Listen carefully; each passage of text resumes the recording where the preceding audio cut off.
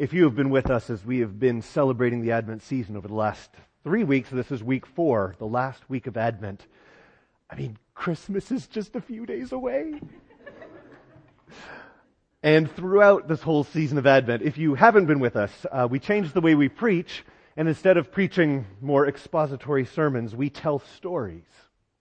And we try to tell stories in an attempt to identify with some of these heroes of the faith, some of these Old Testament and even early New Testament characters that we study year after year. We hear their stories season after season of Christmas, and yet sometimes we don't slow down enough to enter into those stories and to realize there were some real questions these people had as they encountered the Savior of the world being born.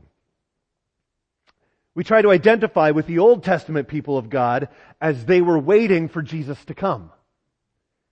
And even as we are the New Testament people of God, and as we wait for Jesus to come again. So we've been asking questions, real questions. Let's see if this works. If you were here with us the first week, we looked at the story of Mary, who asked, "How can this be?" And we saw that nothing is impossible with God.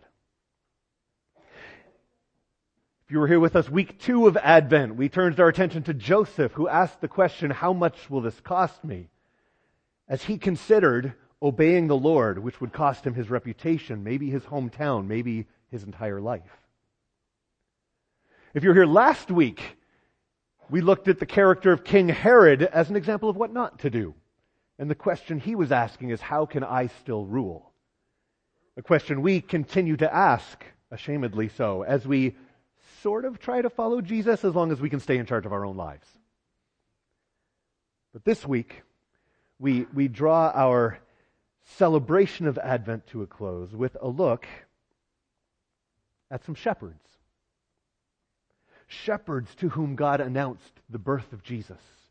Shepherds who met Mary and Joseph. Shepherds who found a child wrapped in swaddling clothes lying in a manger. And after all that was said and done, the question I imagine they found themselves asking is, well, what should we do now?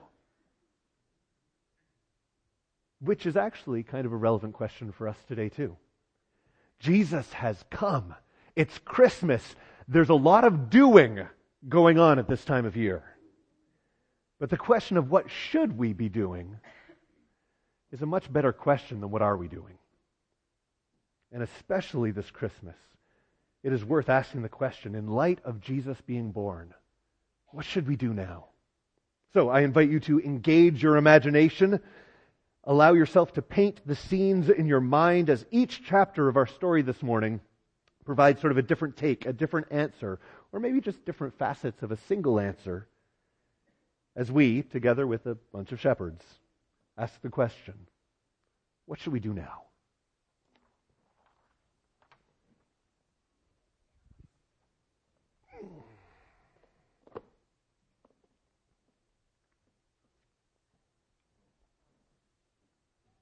A reading from Luke chapter 2, verses 8 through 18.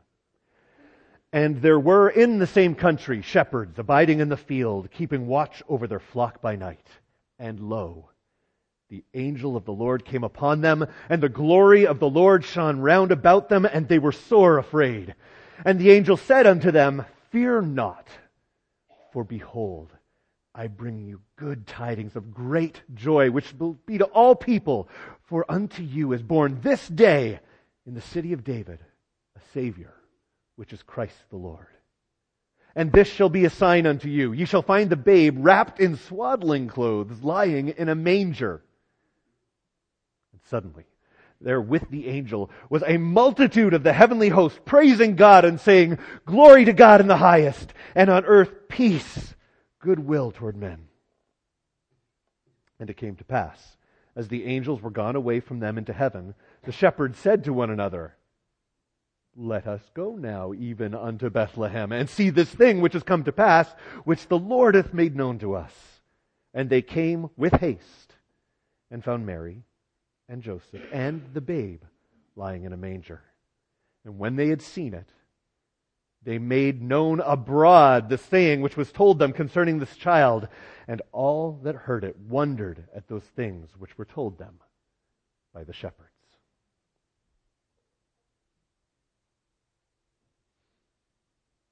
Chapter 1. And there were in the same country shepherds abiding in the field, keeping watch over their flock by night. At least they had been out in the fields watching their flocks by night until an angelic army showed up and scared them half to death with the greatest news the world has ever known. The group of shepherds had rushed into the village, desperate to find the child about whom the angels had spoken. And they found the child just as the angels had said.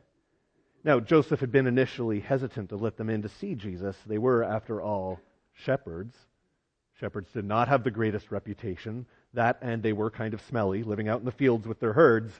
But then they mentioned the angel, and Joseph knew it would be okay because that kind of thing had been going around recently.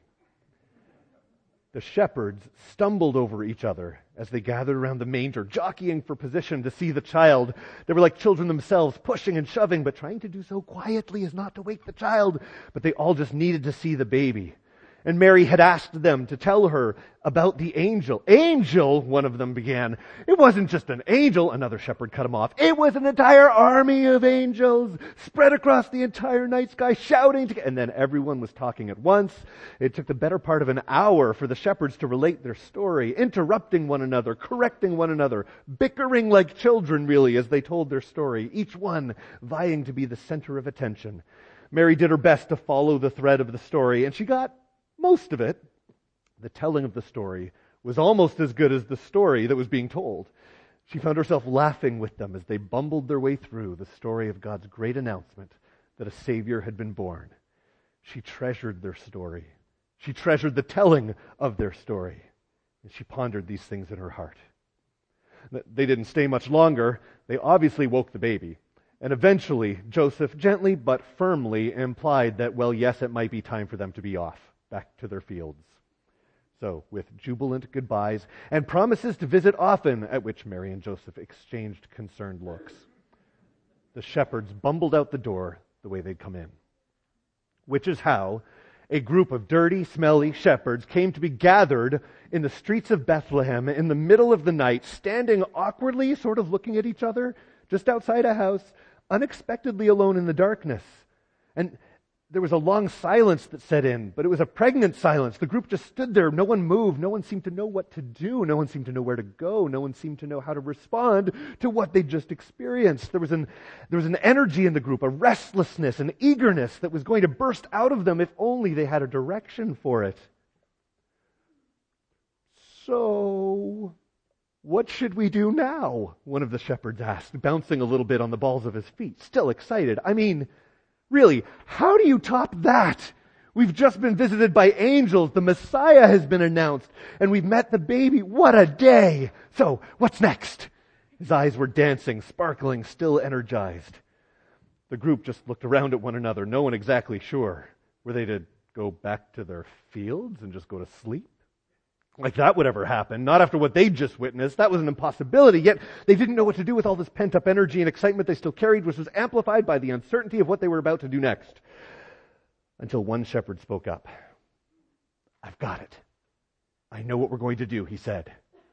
We're gonna tell everybody, he shouted at the top of his voice. Wake up, Bethlehem! The Savior's been born! And the entire group of shepherds, now with an outlet for their energy, began shouting and celebrating, glorifying and praising God for all the things they'd heard and seen as they walked through the village on their way back out to their fields.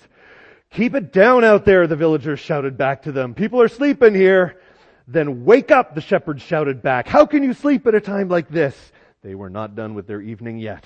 They needed to share their story with even more people. Lamps started being lit in many of the homes. People began to stumble out into the street to scold the shepherds and to try to get them to quiet down and leave town. But pretty soon, though, there was a small crowd walking through the streets of Bethlehem along with the shepherds, listening to the incredible story of angels and feed boxes, a baby who would save the world and bring true and lasting peace. And the crowd grew more and more amazed and filled with wonder at the things the shepherds told them. And it was a long time before Bethlehem settled down for the night.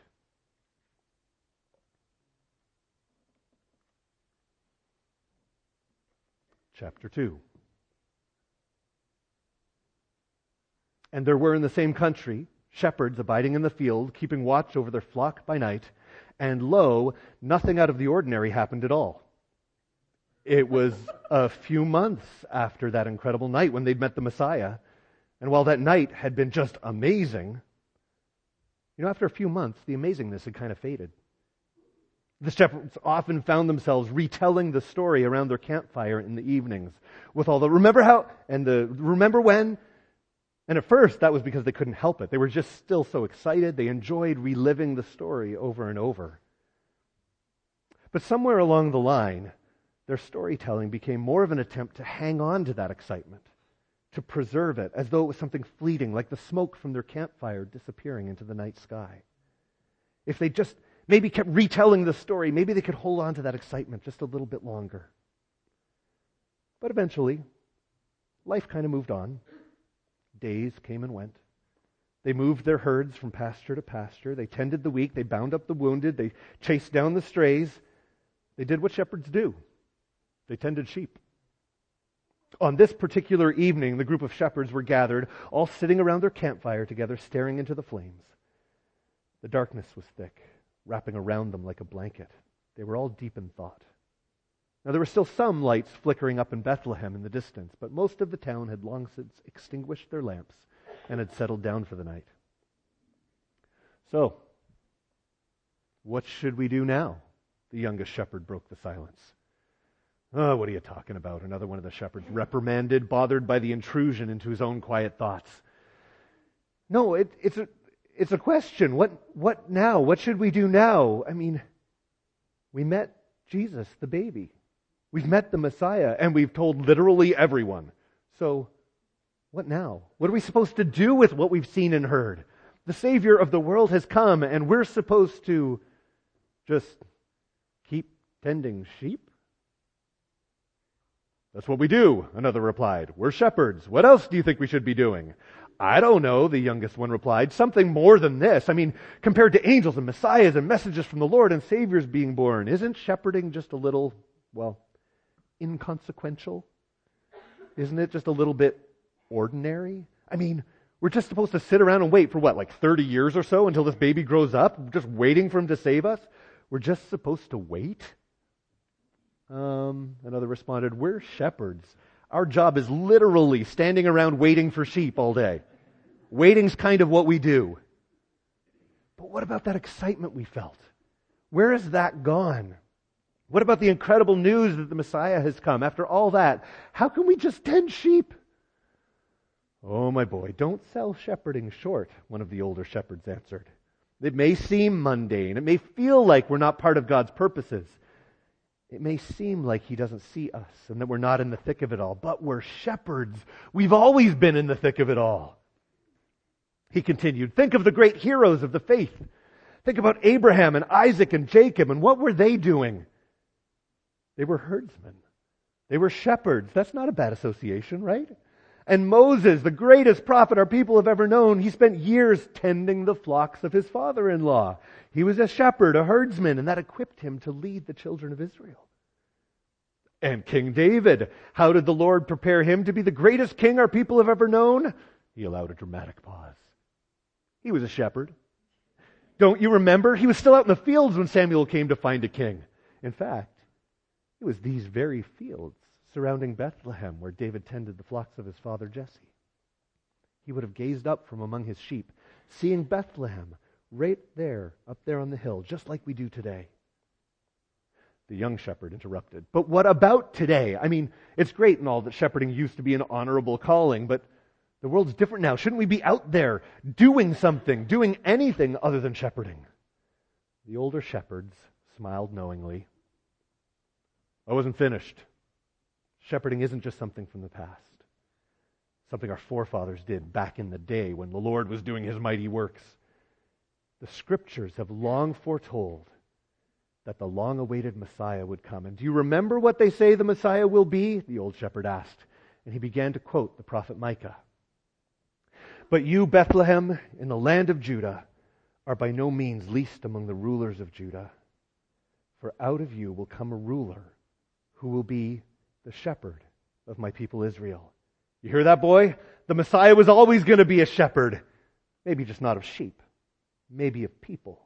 For our God is a shepherd God. Remember the words of the psalmist. The Lord is my shepherd. I shall not want. He makes me lie down in green pastures. Or was it not the prophet Ezekiel who wrote, this is what the sovereign Lord says. I will search for my sheep and look after them. As a shepherd looks after his scattered flock when he is with them, so will I look after my sheep. They will lie down in good grazing land, and there they will feed in a rich pasture on the mountains of Israel. I myself will tend my sheep and have them lie down, declares the sovereign Lord. The Lord has always been a shepherd, my boy, and that settles it. As far as I'm concerned, I'm telling you, the older shepherd answered, even after all these years, there's no place I would rather be than right here on the hillsides outside of Bethlehem, a shepherd waiting for our shepherd God to come and save us all. So you're saying we're just supposed to wait? There was disappointment in the young shepherd's voice. Yes, we wait. But the Messiah has come, he objected. But the Messiah is only 4 months old, the other answered. Give him some time. I hate waiting. It feels like the excitement is fading. It seems less real than it did just a few months ago. I don't want to lose that excitement we felt that night. I feel like we have to do something. Here's what we do. We honor the Lord. We work diligently. We tend the sheep, and we wait for God to do His thing. We wait for the child to grow. And yes, that doesn't sound very action-packed, but it's the life of faith, boy. We eagerly await the time when the Messiah will come and rescue us. Your excitement doesn't need to fade. You just need to let that excitement sink deep into who you are. And when it takes root there, excitement becomes a steady, slow-burning, enduring joy. Excitement, kid, that's fleeting. Joy will change your life and transform everything you do, even tending sheep. And in the meantime, we wait. In the Lord's timing, He will move. When God moves, we'll know it. Until then, we tell the stories to remind us of where our hope lies. I still don't want to wait, the young shepherd complained. I hate waiting. Well, then you might be in the wrong line of work, boy, the older shepherd chided.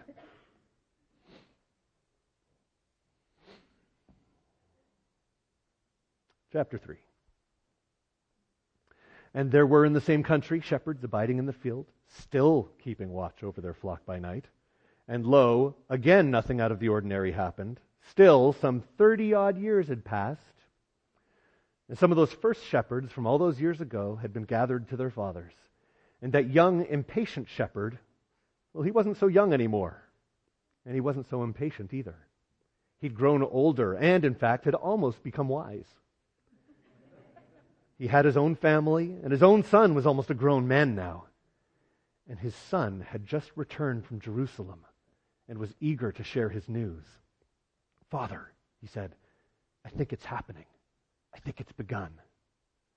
Well, get over here, boy. Plant yourself here by the fire and tell me. He motioned for his son to come sit beside him around the small fire he built for warmth as the chill of the evening set in on the hills outside Bethlehem.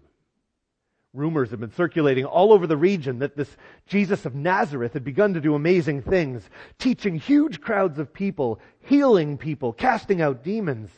Word had reached Bethlehem that he was in Jerusalem itself, just a few hours' journey away. So he'd sent his son into the city to find out what he could about Jesus. Could it be that the time had finally come? After all these years, after angelic announcements, a sky full of heavenly warriors, those humble parents, and the baby in a feed trough, was God finally going to do it? Was He finally going to rescue His people? In the cool of the evening, the two men wrapped their cloaks around themselves and sat across from each other around the fire. The sheep had all settled down for the night, and while it was dark, it was still early enough to see some twinkling firelight from Bethlehem in the distance. The young man's eyes sparkled as he spoke, either because of his excitement or because they reflected the light of the flames in front of him, or both. He healed a man, Father. A man born blind. That's what everyone was saying. He'd just done it. I mean, how could he do that unless he's the one? Unless he's the Messiah? Oh, so you believe me now then, his father began. You still think I've been making up stories your whole life? No, you should have heard him, father, the boy continued. So you actually saw him? You got close enough to hear him? Yeah, he was actually just walking through the streets, talking and teaching as he went. He wasn't even in the temple or anything. He was just among the people. I mean, there were Pharisees there, but they were just trying to get dirt on him or something. They were just pestering him with nitpicky questions. But you should have heard him, Father. Well, what was he saying? Tell me, his father demanded, eager to hear. Well, I mean, I only caught part of it while he was going by, but you're not going to believe it. He's calling himself a shepherd. Not just a shepherd. He's calling himself the good shepherd. He said, I heard it with my own ears. He said, I am the good shepherd. He said he knows his sheep and his sheep know him. He said that he's come to bring us life and life to the full. So it has begun at last, his father sighed.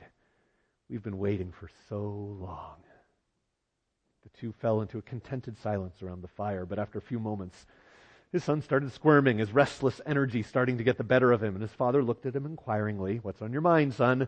Something bothering you? Well, yeah. So what do we do now? His son asked. If he's the Messiah, if he's the one, if God's rescue's begun, what do we do now, Father? I mean, we're just sitting here tending sheep outside Bethlehem. What are we doing here? He's right there in Jerusalem. Shouldn't we go? Shouldn't we do something? Anything? How can we just sit here tending sheep? That's a great question, his father began. I remember asking that question myself once or twice a long time ago. He smiled at the memory. Tell me, boy, what did he say we should do? I mean, you were there, you heard him teaching. What was Jesus telling the people to do? His son began. He didn't really cover that. I mean, I was expecting him to be stirring up the people to rise up against Rome, or I was expecting him to tell the people to resist and to gather and to unite under his leadership. I mean, I was envisioning the rescue of God being the return of a king like from days of old, like he would throw off Rome and reestablish God's people once again. That's what I was expecting, his son explained. But his father cut him off. Yes, because God so often does what people expect. Were you paying attention to what Jesus was actually saying? Or were you just listening to him for what you wanted to hear? What did the Good Shepherd say we should do? Well, the son began. Actually, now that I'm thinking about it, he didn't really talk about what his sheep should do. He just kept saying how he was the shepherd, that he was the good shepherd. In fact, he didn't say a single thing about what we should do at all. He was kind of focused on what he would do for his sheep. I mean, Dad, I've heard that he's taught huge crowds, and people say he teaches that we should love the Lord with all our hearts, that we should love our neighbor as ourselves. We should even love our enemies and pray for those who persecute us. I've heard he even asked a rich man to sell everything he had and to follow him. There are lots of ways that people are responding to him. But what I heard him say, it wasn't about what we had to do at all. It was about what he would do for us as our shepherd. Honestly, Father, he made it sound like we didn't have to do anything. He was going to do it all for us. He said he is the good shepherd, and the good shepherd will lay down his life for his sheep. Wait, what? His father interrupted. Run that last part by me again. He's going to do what? Oh, yeah, his son remembered. That was the weirdest part, Father. He said that he would lay down his life for his sheep. Well, I mean, that doesn't sound right, his father said, furrowing his brow. That doesn't make any sense. You must have misheard him.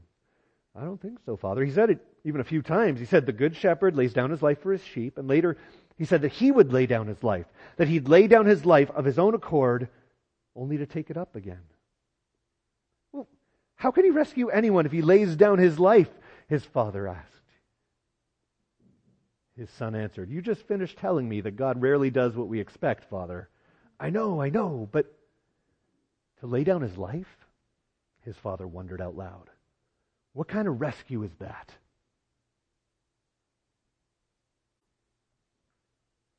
Ephesians 2 says, for it is by grace you have been saved through faith.